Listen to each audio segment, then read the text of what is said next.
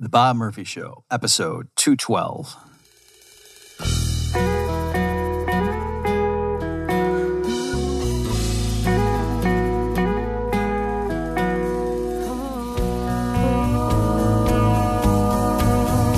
There's a tidal wave coming.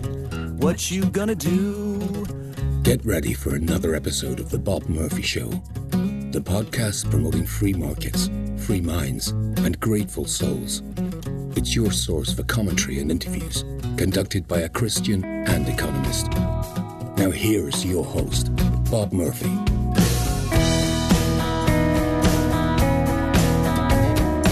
Hey everyone, welcome to another episode of The Bob Murphy Show. First of all, let me apologize for the relative sparseness of episode frequencies lately. I had a lot going on, and I hope to be cranking out episodes more in the near future, so thanks for your patience. What I want to talk about today is the U.S. gold standard, and I'm going to be doing it in waves or layers. Ogres have layers, donkey. And back in the day, I could do the donkey voice too, but it's been a while since I've tried, so let me just stick with the Mike Myers. So what we're going to be doing is going through three op-eds basically that I wrote recently. So it was the 50th anniversary of the so-called Nixon shock. So back on August 15th, 1971, Richard Nixon infamously announced a 90-day freeze on wages and prices, other prices, and because wages are prices, and some other things. But the main thing he did that people to this day still remember is that he formally closed the gold window. That's when he announced the U.S. government would no longer be redeeming dollars for gold. And thus that was sort of the collapse of the Bretton Woods system, although people say the Bretton Woods system didn't formally end until a year or two after that. But for all practical purposes, the world was now on a fiat money standard from August 15th, 1971 onwards. All right, so like I say, I have written three different articles in different outlets. One was for the Fraser Institute, one was for the Independent Institute, and one's for the Mises Institute, covering different aspects of this story based on, I kind of looked ahead to say, where are they going to place these things? Who's the audience going to be? And so I was giving different levels of detail or different parts of the narrative. So I'll work in that fashion for you folks here. And I think there's more to it than probably you realize. Okay. And so this should serve as a nice introduction in case you really don't know about this stuff. I think the dollar used to be tied to gold or something, but I don't really know. So that'll help with that. But also, even if you're someone who has been a Rothbardian your entire life, I think I can fill in some of the gaps and things that used to trouble me. All right. So at the basic level, like I say, what everybody knows who talks about this is that Richard Nixon on August 15th, 1971, said the U.S. government is no longer going to be redeeming dollars for gold. Prior to that, under the so-called Bretton Woods arrangement, so back during World War II, in 1944, at that point, the Allies knew they were going to win. It was just a matter of time. The U.S. hosted a conference in Bretton Woods, New Hampshire. So that was the location at this posh resort, and hammering out what's the post-war monetary arrangement going to be. And so that's what came out of that was called the Bretton Woods Agreement. So that arrangement said that, my understanding is in the beginning, they had this idea that it was going to be based on the British pound and the American dollar. But then as time passed and the UK got eclipsed by the United States, then it kind of just became de facto US dollar.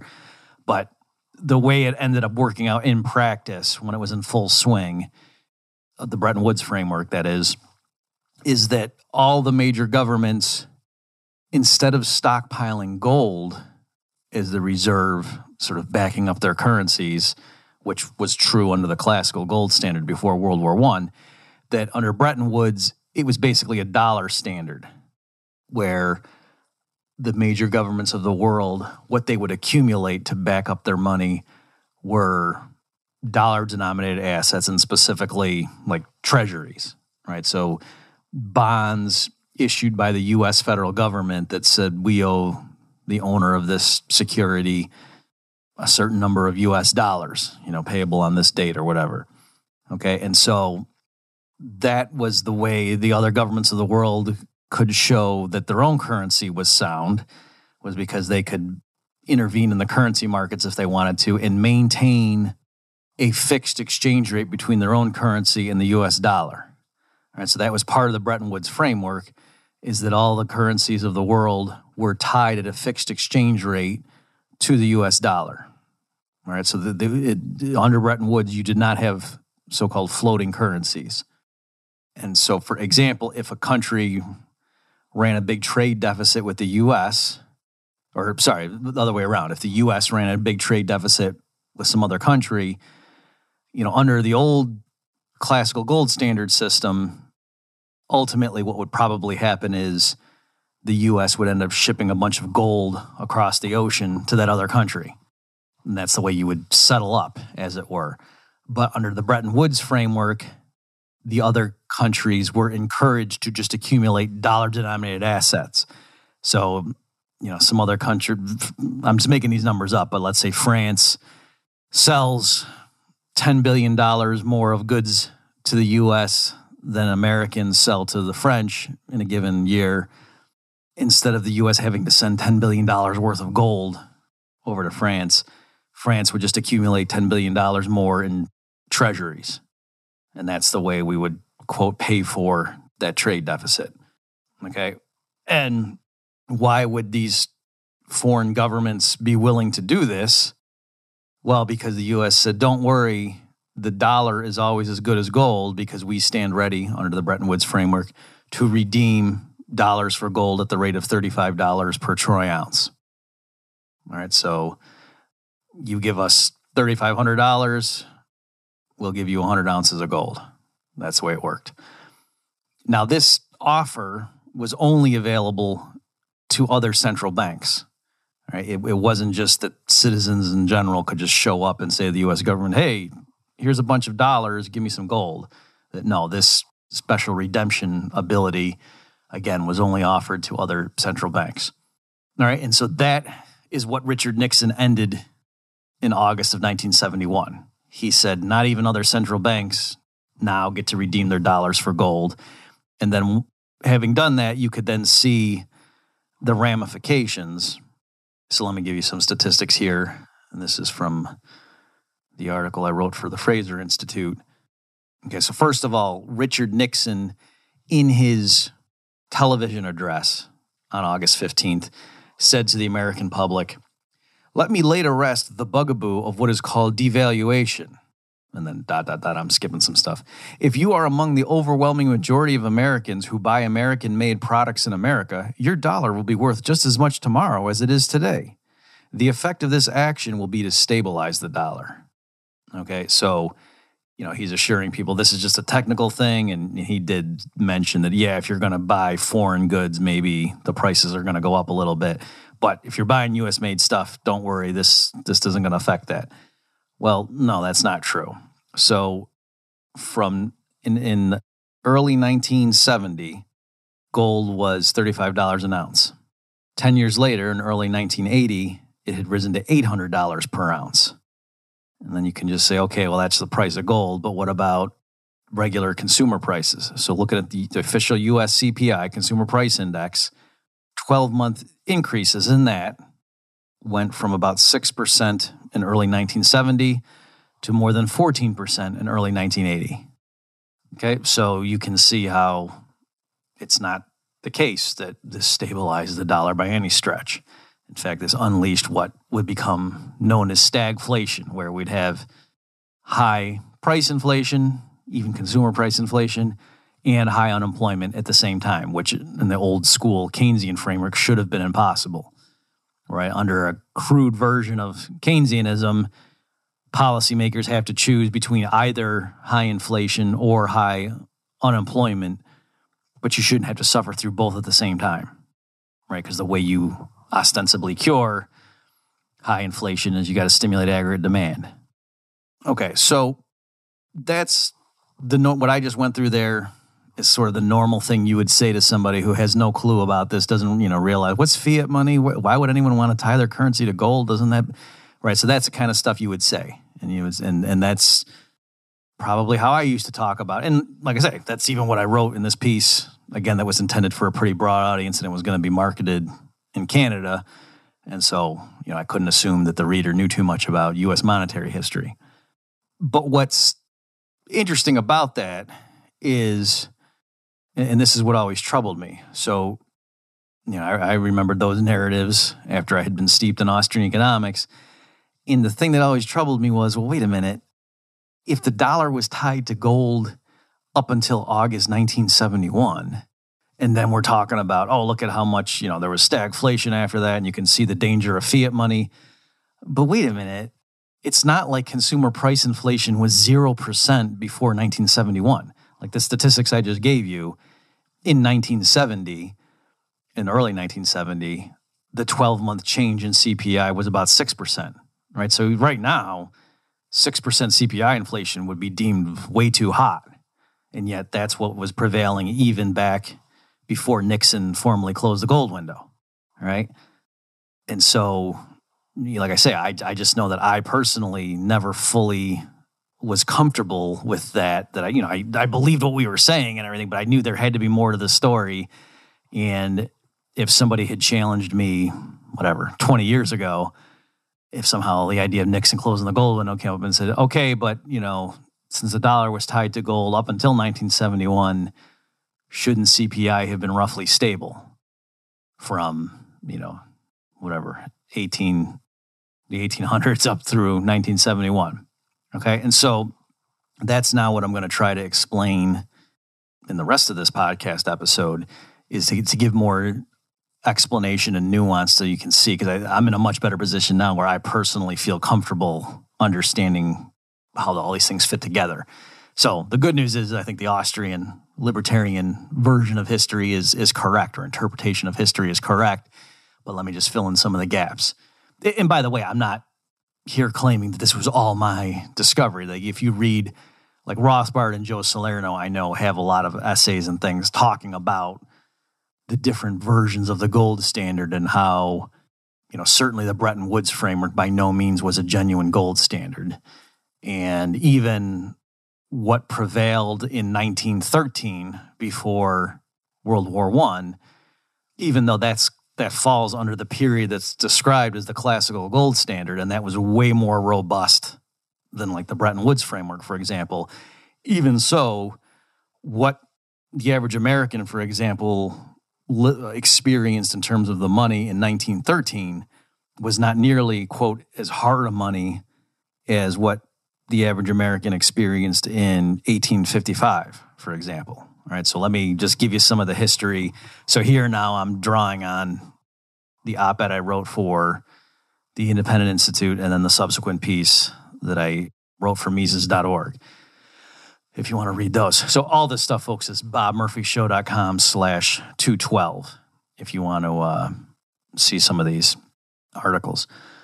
Okay, so let me maybe give you a brief history lesson that from, the founding of the United States. All right, so first of all, the 13 colonies were British, and they hence were officially on the same system as the UK, the pound sterling, the using shillings and things like that as the money, but it was pretty wide open. Okay, and so coins from other countries would circulate among the colonists, and eventually the Spanish dollar came to be used, like it was the most popular one.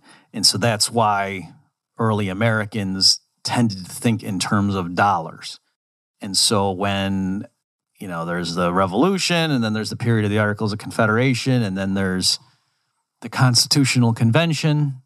And so now we have the modern American Republic, and the politicians, statesmen, whatever term you want to use, who were then going to institute regulations concerning money. They picked the U.S. dollar.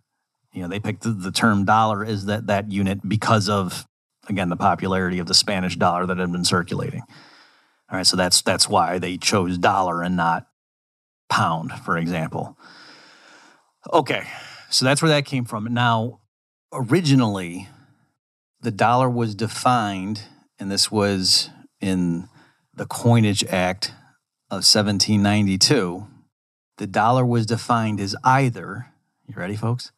371.25 grains of pure silver or as 24.75 grains of pure gold. So now notice, if you're good at arithmetic, those two numbers, it's a 15-to-1 ratio. Right? In other words, it's exactly 15 times more grains of silver that you would need to constitute a dollar versus how many grains of gold you would need to constitute a dollar according to that definition. All right, and so that's what established a 15-to-1 ratio between gold and silver. And the reason they picked that is they wanted to encourage a bimetallic standard, right? The U.S. authorities wanted Americans in these early days of the Republic to use both gold and silver. And so the idea is, for large purchases, you would use gold coins, and then for the change or smaller purchases, you'd have silver.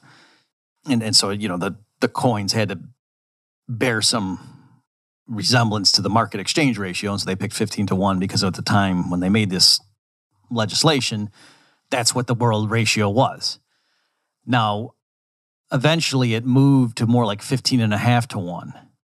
And so because under the U.S. framework it was locked in at 15-to-1, then that caused things to move, and so people just used silver from about 1810 until 1834, according to Rothbard. Okay, so from 1810 to 1834, only silver coins were used in commerce because silver effectively was being overvalued, right? That the according to the official U.S. ratios, gold was only 15 times more valuable than silver, but in reality, world prices, gold was 15.5 times more valuable. So silver was relatively worth more compared to gold, according to the official U.S. prices in dollars. And so that's why if you were going to buy something quoted in dollars, you would use your silver coins because they would fetch more than they would if you melted them down and tried to just, do things that way. All right? And you would likewise be silly to spend your gold coins in commercial transactions for things quoted in dollars, in U.S. dollars, because, again, that you wouldn't be getting as much as you would if you melted the stuff down. Okay, so that's what happened. This is called Gresham's Law, if you're familiar with that, but I don't want to go too far afield and talk too much about Gresham's Law right now. But that's what would happen. And then they changed in the 1830s, they changed the gold content of the dollar, and then it flipped it, and it was the other way around. And then gold coins became the ones that were used, and the silver disappeared. All right. So it was the Coinage Acts of 1834 and 1837 that changed the gold content of the dollar down to about 23.22 grains of pure gold, and it left silver unchanged. And so that was close to a 16-to-1 ratio. And so now, again, that was flipped the other way. That the actual world price was close to 15.5-to-1. And so then by the U.S. government changing the gold content of the dollar, it went from an implicit 15-to-1 ratio to close to a 16-to-1. And so it flipped it from a de facto silver standard to a de facto gold standard. Okay? Even though officially the whole time it was a bimetallic standard. All right.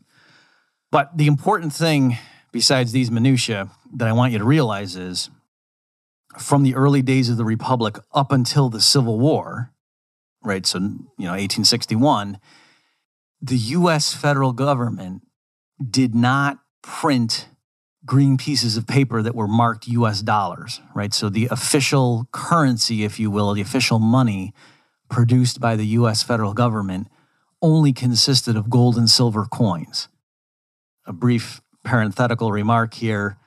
The thing that's the possible exception to that is there were treasury notes that were first used in the War of 1812, and they were short-term debt instruments that yielded interest, but they weren't legal tender. Okay, but small denomination versions of these did circulate. It was the 1815 issues of them. And among some Americans, apparently these things were used as like a form of quasi-money. Okay, so and the reason I'm bringing that up is because there's an economics article published somewhere where this guy makes the case that was the first paper money that the federal government issued. All right, so again, it's a borderline case, but it kind of is the exception that proves the rule that the U.S. government, again, to repeat, did not issue green pieces of paper printed upon which it said, so many U.S. dollars before the Civil War. That did not happen. Again, one way you could think about that is, well, how would they know whose portrait to put on it, right? In the beginning, they don't know who the presidents are going to be, right? Okay, so that's what they did. So you instead, and this is the other sort of thing to blow your mind, to realize just how different that system was. It's not that the U.S. authorities decided every so often, during this period, this is how many new dollars we are going to create and put into circulation. That was not something the U.S. officials did. Again, what they did is they defined what the dollar was in terms of the gold or silver content, and then the U.S. Mint stood ready to create gold and silver coins stamped on their faces with the appropriate number of dollars or fractions thereof, right? So like a $quarter was 25 cents. That's why you call it a quarter. All right, so it had the silver that was 1/4. How many grains of silver counted as $1? And then that coin would be a $0.25, right? So the determination of how many gold and silver coins were going to be stamped into existence wasn't something that the authorities directly determined. Instead, they just announced to the world, these are the ratios for what a dollar is, or these are the amounts of gold and silver content for what constitutes a dollar, and then we stand ready to create them. There could be small fees for the service, but you had what was called free coinage of gold and silver, meaning anybody who presented the right amount of raw gold could have it stamped into, for example, $20 gold eagle coins. Or double eagle, I should say. All right. Or again, if you brought the right amount of silver in raw form, they would turn it into silver coins stamped with the appropriate, $1 pieces or quarter pieces or dimes or what have you. Okay, so notice that make sure you get that distinction, right? Because I remember when I was younger, I thought what, quote, the gold standard meant was that the government still printed green pieces of paper that were called dollars, or then, more modern times, electronic creation of dollars from the Federal Reserve. But if people turned those things in, then the government had to give you gold, the physical gold, and that was the check on inflation. So that's true, under Bretton Woods, at least vis-a-vis other central banks, and even under the classical gold standard. But I'm saying in this early period before the Civil War, it was a much more serious check. The U.S. authorities were not printing green pieces of paper and think, oh boy, you guys better not be too reckless, because if you are, then it's going to come back to bite you when people turn these green pieces of paper in and drain your vaults of gold or silver at this point. No, it was more serious than that. That the only official dollars in existence were in the physical form of gold and silver coins that were, full body weight. All right. And so Americans were walking around with gold and silver coins in their pockets, and that's what you would use to buy stuff with. Now, what could happen is banks, regular commercial banks, and there were national banks, and the second one Andrew Jackson famously killed, but regular commercial banks could issue banknotes. And so Americans could have pieces of paper on them that they would then go into stores and buy stuff with that were called dollars, or at least would have been viewed as equivalent to dollars. Like, something costs $3. Well, here's 3 banknotes that are each printed to be worth $1 a piece.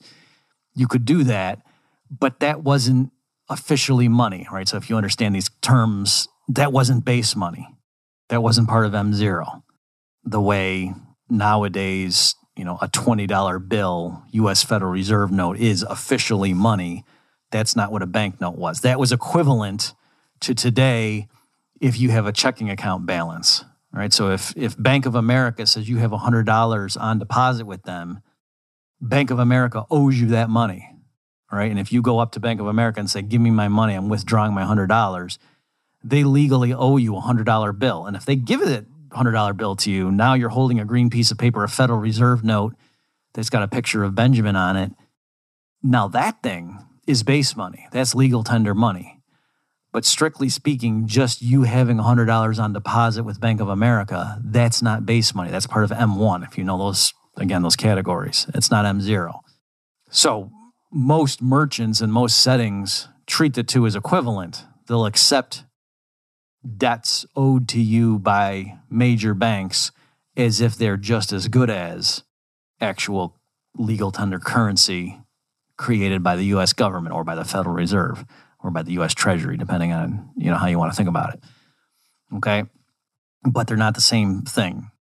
Legally speaking, and even economically, Mises makes distinctions between money in the narrower sense and money in the broader sense. Okay, so I'm saying back in 1810, that people walking around with gold and silver dollar coins in their pockets, that was the base money. And then if you had notes that you could use to buy stuff and the notes were marked with the right, the appropriate number of dollars on their faces, strictly speaking, that wasn't really a dollar.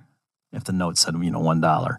Really what that was a redemption ticket. It was a claim on the bank that issued that piece of paper saying anybody who presents this banknote to one of our branches is entitled to the immediate payment, for example, as in a silver coin of $1. Okay, and so to the extent that merchants trusted that bank to honor that pledge, then if you walked into the store and tried to buy something that was $1 and you put that banknote down, they would accept it if they looked at it and said, "Oh yeah, I know this bank, I trust it." Okay.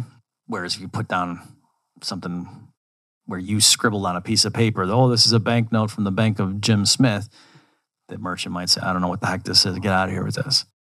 Okay. So you see, I hope I'm not belaboring the point unnecessarily, but I really wanted to stress that there was a qualitative difference in this era before the Civil War when the U.S. authorities did not, as a matter of, quote, monetary policy, decide how many dollars were going to be in existence. It wasn't like they were looking at the rate of inflation and thought, "Oh, we better hold up." And it wasn't even that they said, "Uh-oh, we've created too many paper dollars and this is draining our gold in the vault, and so therefore we better ease up on the printing press for a bit and let things recover." No, it was just they said to the world, if you want more dollars, bring us the right amount of gold or silver, and these are the ratios we will use, or these are the amounts we will use to stamp them into coins, less, a transaction fee. And that's how it was determined. And so you can think through how that would work, like the economics of it, that, as the economy grew and population grew, if there weren't enough dollars in the form of coins in existence, that would tend, prices quoted in dollars would start to fall. And so then the world price of gold quoted in dollars would start to fall. And so, below what the mint said. And so then people would want, there'd be an arbitrage opportunity, right? That you would go and, get the raw gold at cheaper world prices and then bring it to the authorities and stamp it into coins that had a higher dollar price than what you had to pay for them, right? So in other words, if there were a situation, let me put it this way, if there were a situation where a $20 gold eagle, double gold eagle had less than $20 worth of gold in it, then there would be an arbitrage opportunity for people to go get that amount of gold for less than $20 and then get it stamped into a coin that now officially was $20 that you could go around in the United States and buy things with, and it would be worth $20. right? And so it's just thinking through the logic of that, how would that happen? What would happen if you kept doing that? Well, you're withdrawing gold in its bullion raw form from circulation, and you're increasing the number of official dollars, right? By you're turning raw gold into coined U.S. dollar gold. And so that would tend, now there's more dollars in existence, and so the prices of everything quoted in dollars tends to get pushed up, including the price of gold in the world market, until parity is restored, and then that arbitrage would disappear. You would no longer be able to make money simply by buying gold on the world market and then presenting it to the U.S. Mint to be stamped into dollar coins, dollar-denominated coins, right?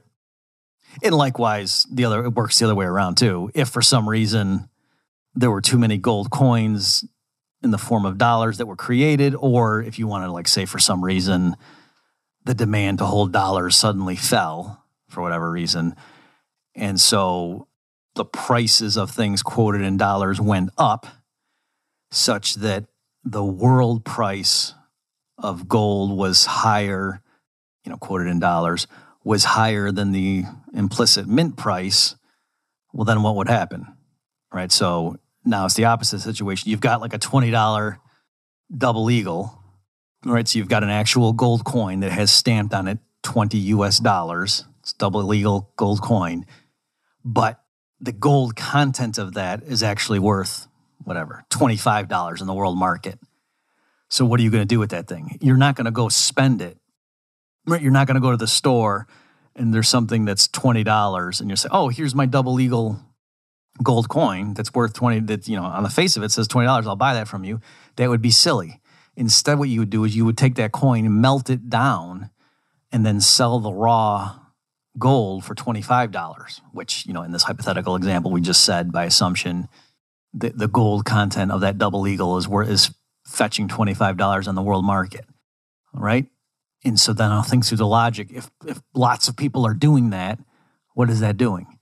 It's reducing the amount of dollars in existence, right? Because people are melting down gold coins that have US dollars stamped on their faces, and then they're turning it back into raw gold and then selling that, in the commodity markets, the metals markets.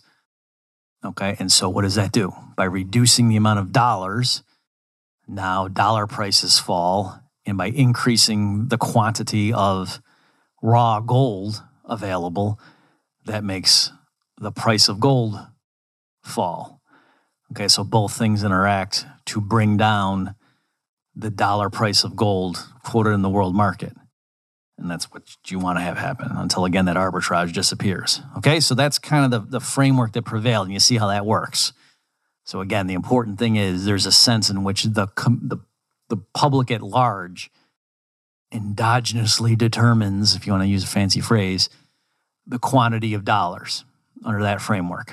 All right, so that all went out the window in the Civil War, or the war between the states, or the War of Northern Aggression, depending on your perspective, where the Union famously started issuing greenbacks, right? And they called them greenbacks because they were notes that were green on the side. Okay, so, and that was fiat money. And they were using that to pay for the war effort, and the Confederacy did the same thing. They also resorted to the printing press, and the price inflation in the Confederacy was worse than the North, but it was bad in the Union too. And then they eventually, just to round out the history lesson, they passed some legislation and saying by 1879, the U.S. dollar has to again be redeemable for gold according to the new gold content of the dollar that they had defined in the 1834 and 1837 legislation, the Coinage Acts then. Okay, and that's where we get what most of you probably think of as, if you know some of this history, that, oh yeah, under the classical gold standard before World War I, the ratio between gold to dollars was roughly $20.67 per troy ounce. All right, and so that's the amount that got locked in under the Gold Standard Act. I think it was 1905. Let me look that up for a second. 1905. Nope, it's 1900. Not sure where I thought that. Maybe something else happened. I'm sure something happened in 1905, but it was not. Yes, the Gold Standard Act of 1900, codified all that. But again, the dollar was convertible into gold at the ratio. Again, they defined it in terms of grains, but it worked out to roughly $20.67 per troy ounce, and that was the amount after they altered the gold content of the dollar in the 1830s. Updating, that 1792 Coinage Act. Okay, so again, big picture, up until from the founding of the Republic to 1861, the eve of the Civil War, the U.S. authorities did not print green pieces of paper that were U.S. dollars legal tender. That's not what they did. Instead, the public determined how many dollars were in existence in the form of either gold or silver coins.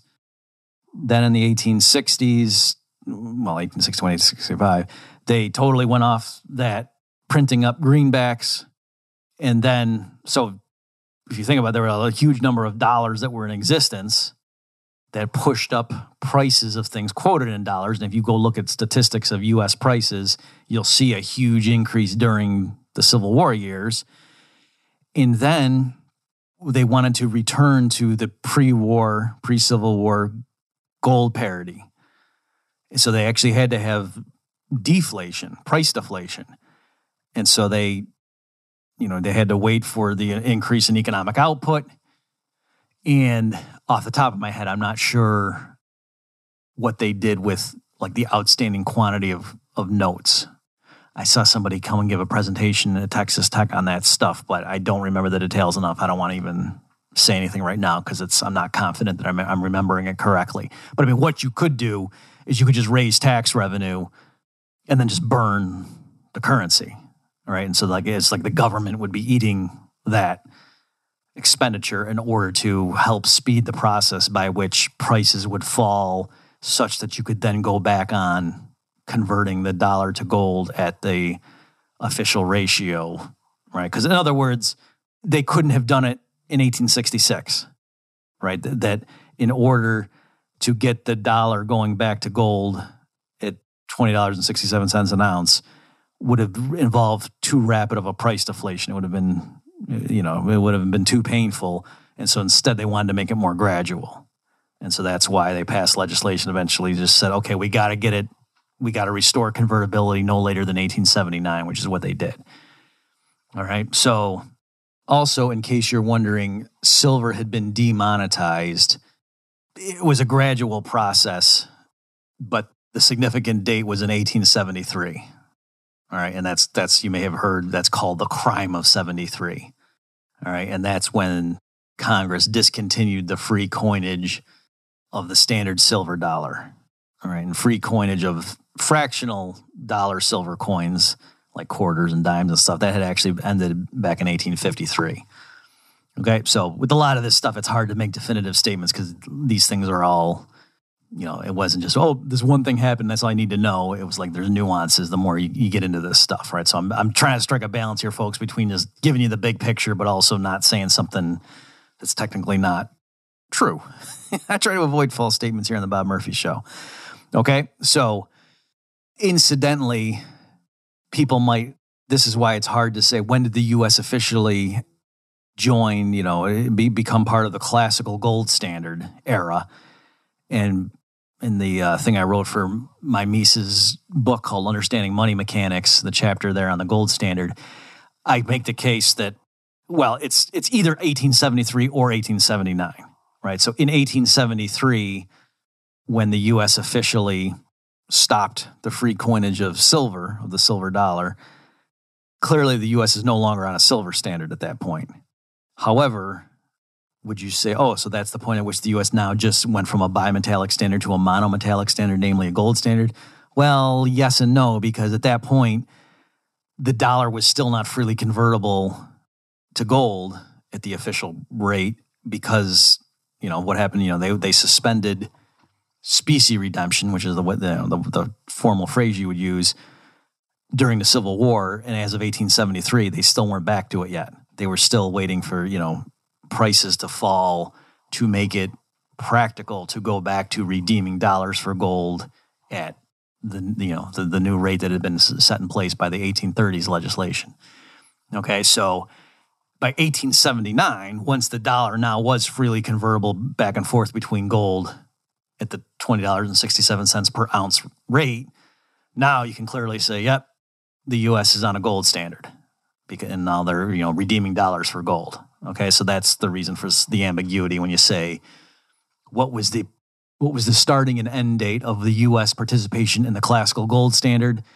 It's either 1873 or 1879, and then everybody agrees it ends in 1914 because that's when the classical gold standard gets killed by World War I. Okay, so that's probably more than you need to know. Oh, I'm looking at my article here. There was even one more thing, nuance. So in 1874, there were even more official acts limiting legal tender status of existing silver coins. Okay, so 1873 is what ended the free coinage of the silver dollar, and then by 1874, they were saying even existing silver coins, so dollars that had been created beforehand, now no longer enjoyed legal tender status. All right, so that's clearly, when you want to say when did silver stop being money in the United States, it's going to be either 1873 or 1874, depending on how you want to clock it. Hey, folks, let's take a break from the discussion to talk about the resumption of the school year that for most of you is going to be starting in a little bit here, especially if you're homeschooling, but perhaps also in some other venues as well. This would work. I want to make sure you're aware of my textbook called Lessons for the Young Economist. So this was something I wrote a few years ago, published by the Mises Institute. It's, I think, ideally geared towards students who are 7th through 10th grades, let's say, but it also, adults could read it as well, and younger students if they're precocious.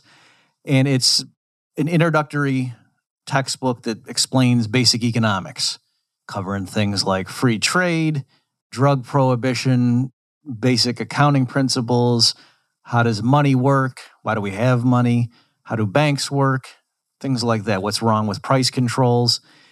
And I think, especially, like I say, if you're a homeschooling parent in particular, you should go ahead and check it out. So go to bobmurphyshow.com/young to see the link for my textbook, Lessons for the Young Economist. It's available in free PDF form from the Mises Institute. You can directly download it, or you can pretty inexpensively order a physical copy of the book, which I think you probably will want to do, but go ahead and first peruse it in the PDF version. And then if you're a parent and your child is reading the book, what you're going to want to do is look at the teacher's manual as well. And so just go to bobmurphyshow.com/young. That'll take you to the Mises Institute's page for Lessons for the Young Economist. And then you'll see right there on the left side, there's a link that says, click here for the teacher's manual or the teacher's edition, something like that. And then likewise, you go there, you can get the free PDF version of the book that I wrote for the teacher whose students are using Lessons for the Young Economist as a textbook. It has further explanation of the topics, different ways you might try to motivate the material, quizzes, things like that. So again, if you're interested, bobmurphyshow.com/young. Okay, so notice though that already we see that it's not Richard Nixon came along and ruined the perfectly cool gold standard. That looking at the period before the Civil War and then after, we can see there's a big difference. That before the Civil War, there weren't official notes issued by the government or by an official national bank or anything that were legal tender U.S. dollars. It was gold and silver coins that the public would determine the quantity of in existence.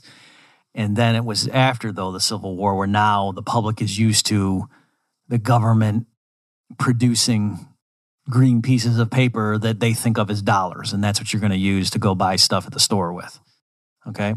Now, during the classical period, the classical gold standard, again, let's say it's 1879 and 1914, there the dollar is redeemable in gold, not silver anymore, at the rate of $20.67 an ounce.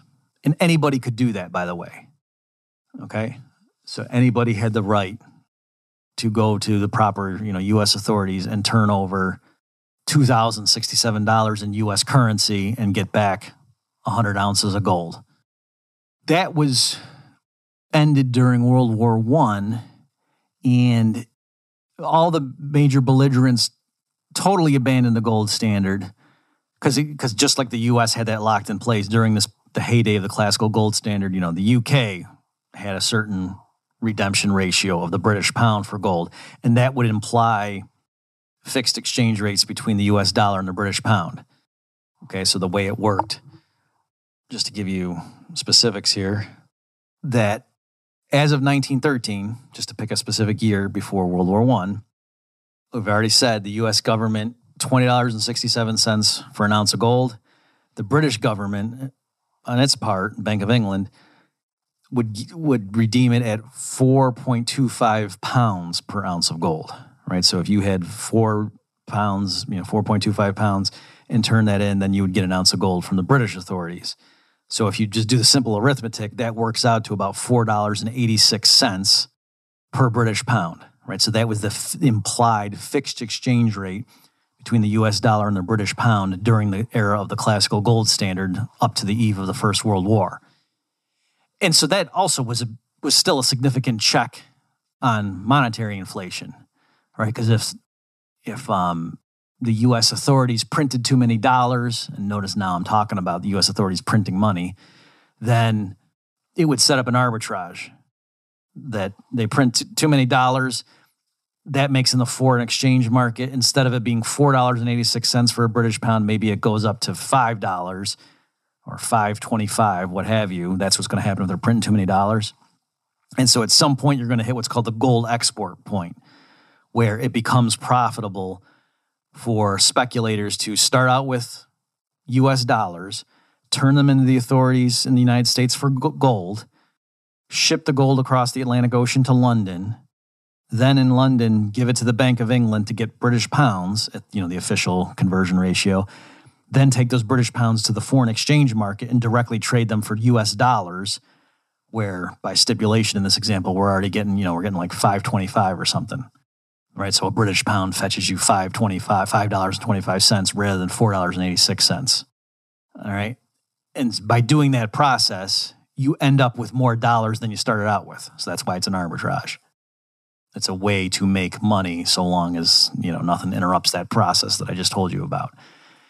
And so just thinking through the logic of that, what happens? That means if the Americans print too many dollars during the classical gold standard, then it sets in motion an arbitrage such that speculators move gold out of U.S. vaults and into British vaults. And so that's why you got to be careful. And that's what people mean when they talk about the rules of the classical gold standard and how it was a check on the monetary inflation by the respective sovereign authorities, because since they were pledging to the world to redeem their own sovereign currency for gold at a certain definite rate, then that implied fixed exchange ratios among all those currencies. And if in practice any of them inflated too rapidly relative to its peers, it would lose gold out of its vaults into the vaults of the people that were more conservative. And so that kind of imposed discipline on the whole system. So again, once World War I breaks out, all the major belligerents go off that, saying, no, we're not redeeming it anymore because there's a war on. And so they're printing money to pay for troops and materiel and so forth. The U.S., for its part, actually was relatively good. That the U.S. government didn't formally stop redeeming dollars for gold during World War I, but it wouldn't allow export. Okay? So specifically, in 1917, President Woodrow Wilson embargoed the export of gold bullion and coin. Okay, so that, again, but all the other major powers that participated in World War I, they totally went off and they were printing money like crazy, and they weren't redeeming it at all. Whereas the U.S. government, again, like I said, technically maintained the $20.67 gets you an ounce of gold. Okay, so then after World War I, the major belligerents try to go back on gold at the pre-war parity. And some argue that that was a huge mistake because it involves serious price deflation. And this is during the 20s. It leads to dislocations and so forth. And then one by one in the early 30s, the various countries start going off gold again. And in terms of the U.S., what famously happened is FDR wins the November 1932 election against Herbert Hoover. Roosevelt is inaugurated. And soon after being inaugurated, he infamously, in April 1933, announces that he's confiscating all the monetary gold in the United States under threat of up to a 10-year prison sentence and a $10,000 fine. And this is back when $10,000 meant something. Okay, so this wasn't just a minor technical thing. I mean, this was serious. And then he revalued gold officially to make it $35 an ounce by 1934, which implies a 41% devaluation, right? To go from $20.67 to $35 an ounce is a 41% devaluation. But it's not that, oh, okay, now that we just, debased the dollar 41%, now we're back on the gold standard at the new ratio. No, that's not what happened. Americans still couldn't hold gold. And in fact, it was illegal even for you to do something like, okay, I got to pay you in dollars, but let's say you're going to, cut my lawn every day for the next year. And then in December, I'm going to pay you, and we're going to go look at what the world price of gold is at that time. And then the number of dollars I owe you is going to be based on that, right? So I'm implicitly paying you in gold. It's just, the amount of dollars I owe you is going to be based on the world price, the dollar price of gold and determined in world markets.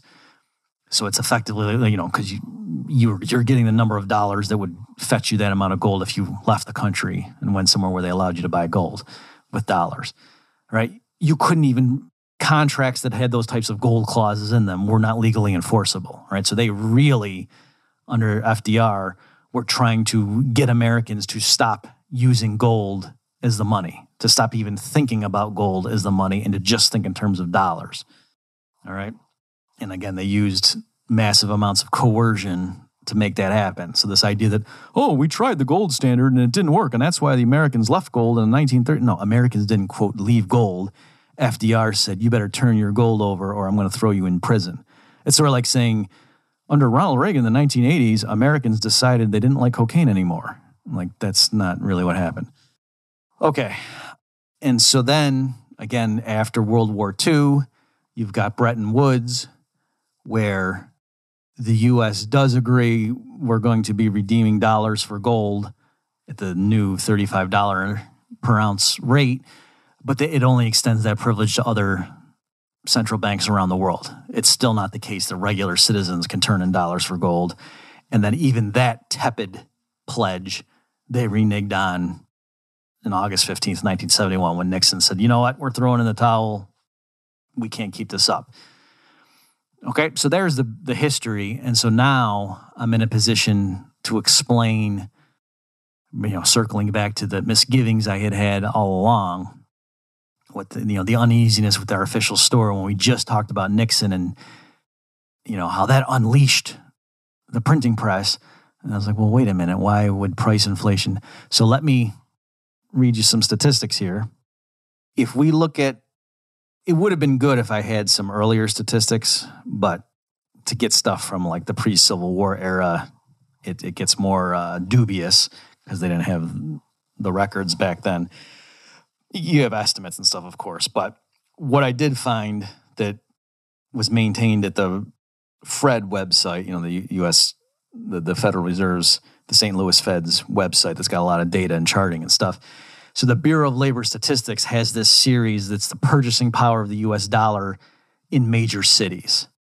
All right, and so it's an index, and so that's pretty good. And it went back to like 1913, I think. So that's why I used this one to make the point I wanted to make.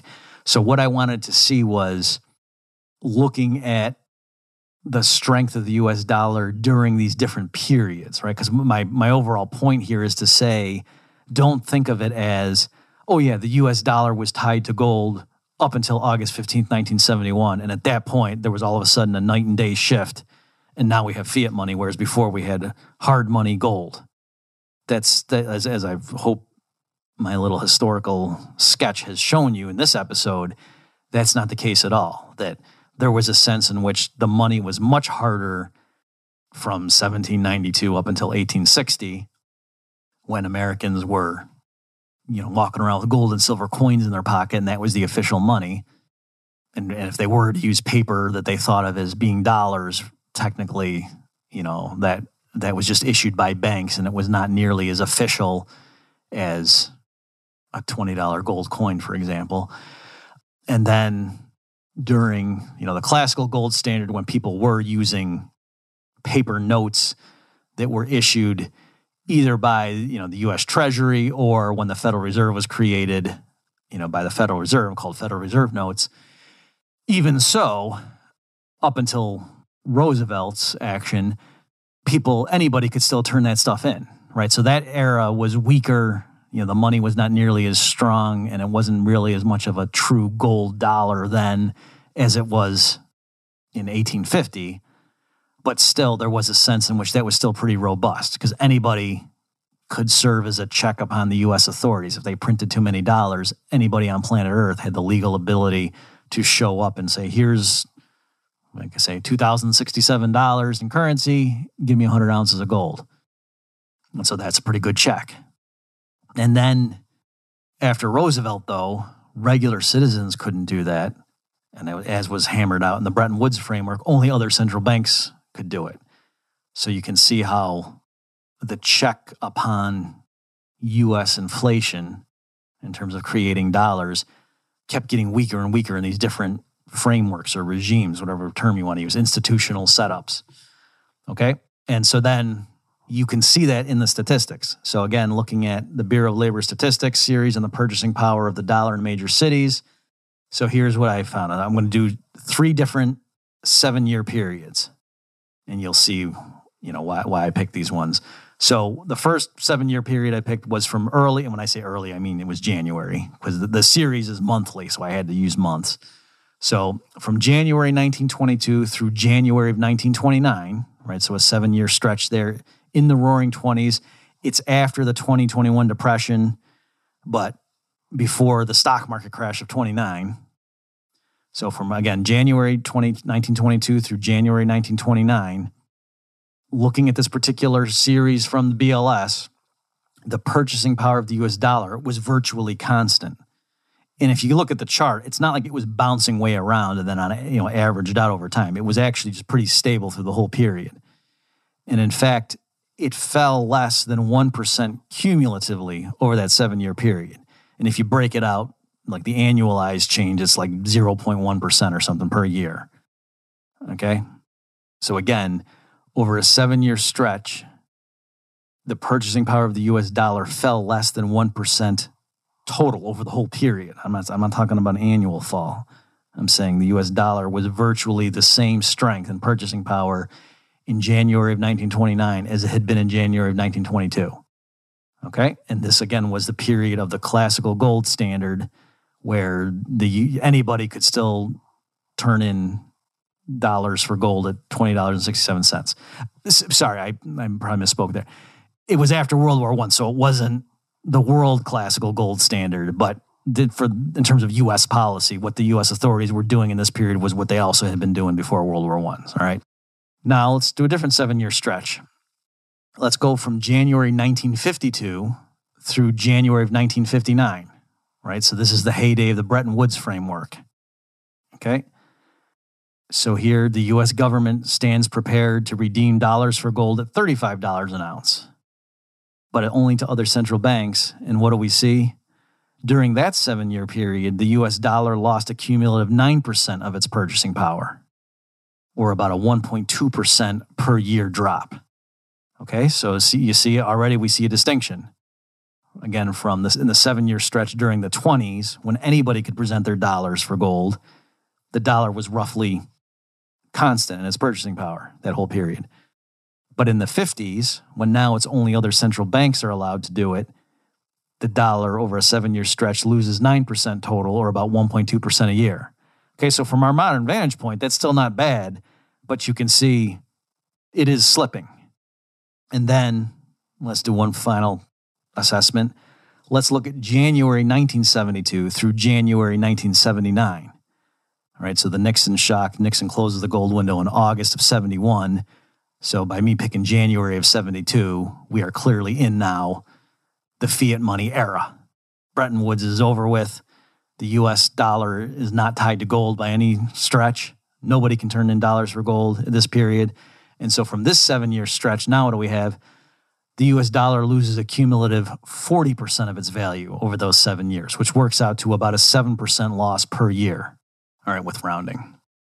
Okay, so I hope now I've shed some light on the history and then what's going on with the price statistics, and that you feel more comfortable with the basic narrative to realize that, oh yes, it makes sense that back when anybody could present dollars for gold, that really did tie the hands of U.S. authorities, and the dollar roughly maintained its purchasing power. And I've seen statistics like that for the 1800s, for example, and it's largely the same story, that it's not that it's just perfect, that from year to year there's no fluctuations, but it's the sort of thing where if there's an inflationary boom, especially during a war, if the government abandons convertibility, and then there's deflation where consumer prices are actually and wholesale prices are actually falling year after year after year to get back to the old dollar gold, parity. All right. And so one last loose joint in all this is that banks, as I said, could issue banknotes that were legal claims on the bank. So they were redeemable for dollars, but they weren't the same thing as the U.S. government saying, we are guaranteeing these pieces of paper can be redeemed for gold or silver back when it was a bimetallic standard. All right. And so this ties into Mises' theory of the business cycle, or what he called the circulation credit theory of the trade cycle. All right. So remember, in Mises' theory of money and credit, which came out in 1912, he was explaining the business cycle not as something that central banks inflicted upon us. Rather, he said it was the commercial banks, when they increased the quantity of what he called fiduciary media, that were claims on money that were, payable at par and immediately redeemable, and nobody doubted their, the fact that they would be redeemed. Nobody doubted them. So they circulated in the community on par with regular narrow money. That's why Mises explained the business cycle. He said that when banks, commercial banks, issued a lot of those fiduciary media, and the way that the banks would get them into the hands of the public was through loans, well, then that pushed down interest rates, right? Because they have to induce the public to borrow this new money into circulation. And so the only way to do that is to lower the interest rate compared to what it otherwise would have been. And then that screws things up. Mises said it much more eloquently, but that's what he was saying, right? Because the interest rate is a price. It means something. It's supposed to reflect time preferences and so forth. And so if the interest rate's supposed to be 4%, now the commercial banks create a bunch of new money and lend it into the hands of the public, and they have to lower interest rates to 1% to do so. Well, now prices are screwed up. Entrepreneurs think credit is cheaper than it really should be, and they start long-term projects because the interest rate is 1% instead of 4%. And not all those projects can be completed, right? Just because the bank's deciding to create more fiduciary media and lend them into the hands of the public doesn't create more genuine saving. It doesn't create more factories or farmland. And so you can't just all of a sudden have longer-term investment projects that can all be completed just because of commercial bank policy, right? So that's Mises' theory. And so notice, that's not about the government printing too many or stamping too many gold coins or silver coins, right? That has to do with the commercial banks and how much they issue in terms of either banknotes or checkable deposits. And so that was the one loose joint in the monetary framework.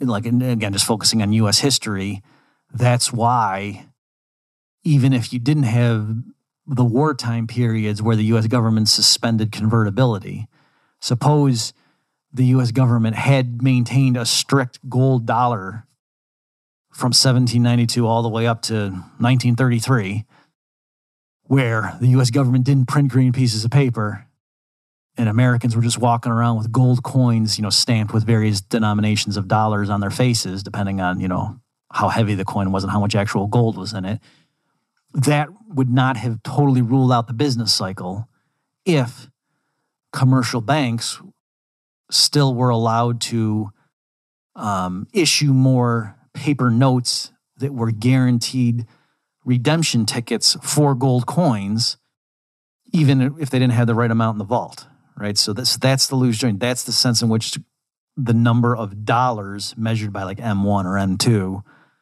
money in the broader sense, in Mises' terminology, could expand or contract like an accordion, even if the U.S. authorities said, no, we read Rothbard. I guess they had a time machine, and we're totally committed to 100% gold dollar. If the banks are allowed to issue fiduciary media, then that's the way, quote, the quantity of dollars in existence can expand, even if the U.S. authorities aren't trying to let that happen. And even if it's not, the Americans went out and dug up more raw gold and brought them to the U.S. Mint to get stamped into coins that were marked, $10 or $20 for gold eagle or double eagles, right? So that's the system. Now, one last thing I'll say, and this, Larry White and George Selgin at this point would be having a conniption, and they would say, oh, wait, but as long as there's no special privileges given, there's no central bank standing as lender of last resort, and contracts are enforced, the commercial banks can't just willy-nilly issue more fiduciary media. There's natural check. And that's all true, right? And Mises, and this is where we get into debates about, is Mises for or against fiduciary media and all that stuff? Is he for or against so-called free banking?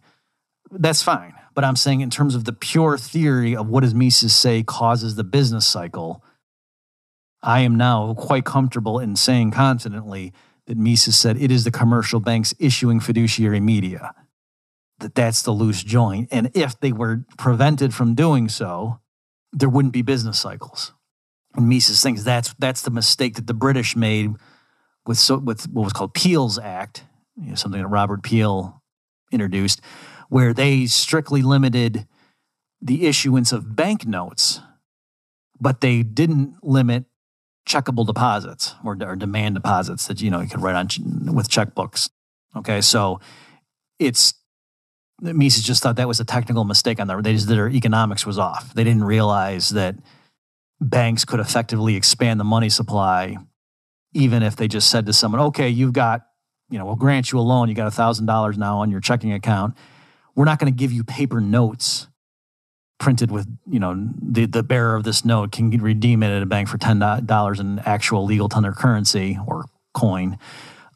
Instead, though, you can just walk around and write checks on your account. And then if you do that and the merchant presents your handwritten check, then we will, on our books, you write a check for $200 to some merchant, on our books, we will subtract $200 from your checking account and add $200 to the merchant's checking account, even if there's no paper banknote that's used, facilitating that transaction. Okay, so Peel's Act didn't regulate that sort of thing. And so that was, they sort of got around the legislation. Instead of issuing more banknotes that weren't backed up by gold or silver, the British banks could just expand credit by, giving people loans in the form of, okay, we're going to pad your checking account with us now. I mean, you owe us the money, of course. You're taking a loan from us, but the way you're going to get that money and be able to spend it is we're now crediting your account with us instead of giving you actual banknotes with our bank name on it that you can go spend, and they're sort of, generic things that don't have anyone's identity tied to them. Okay? So that's how this stuff all comes full circle. And I hope now you can understand how it was. Because that's the other thing too, is some people say, well, gee, you Austrians complain about Nixon so much and you blame fiat money for the business cycle, but by your own story, shouldn't there have been no inflation and no price inflation and no business cycles before August 15th, 1971, or before Franklin Roosevelt did what he did in 1933, or at least before the Federal Reserve was created in late 1913. And yet you guys didn't realize that, at least later on, there were, in the 50s and 60s, there was significant price inflation. It wasn't 0%. And of course, there were business cycles and depressions or panics as they sometimes called them, before the Fed was formed. And I'm saying, yeah, that's actually not an embarrassment to Austrian theory. It would be an embarrassment to Austrian theory if there weren't business cycles before that, because Mises was blaming it on the issue of fiduciary media, not on central banks per se. Central banks are bad because they break down the limits on the issuance of fiduciary media, right? So in a free banking environment, if any one bank expands too rapidly, if it creates too much credit, then the actual base money gets drained from its vaults and into the vaults of its competitors just through normal, interbank clearing operations, right? Because now that bank's customers have more money, as it were, than the other bank's customers. And so in general, as they go out and spend in the community, they're going to spend more than people are spending on them. It's like they're going to run a trade deficit with the rest of the community, if you want to think of it like that. And so that's why the actual base money, like gold coins in our example, are going to get drained from the one bank's coffers into the other bank's coffers. Okay, so it's sort of like the international classical gold standard, but applied to individual commercial banks, if that's the way you want to think about it. So a central bank deadens that natural feedback mechanism. Because if the central bank is standing there as a lender of last resort, if a particular bank inflates too rapidly and starts losing its reserves, it just calls on the central bank, hey, we need a loan. We made good loans. It's not that we did something stupid. It's just we're having a liquidity crunch here. So we're still solvent. We're just illiquid. And then the central bank comes along. Oh, don't worry. We'll inject some funds, some liquidity to bail you out. We'll lend to you. And so that's what gets them through the crunch. So by removing that discipline, it allows the system as a whole to inflate more, is what a central bank does. So central banks are certainly bad and exacerbate the problem, but it's not the essence of the problem, according to what Mises said in 1912, and then as he elaborated in 1949 in Human Action, as to what is going on with the business cycle. Okay, I will wrap it up there, and see you next time. You've just experienced another episode of The Bob Murphy Show, the podcast promoting free markets, free minds, and grateful souls. For more information and to subscribe to this podcast, visit bobmurphyshow.com.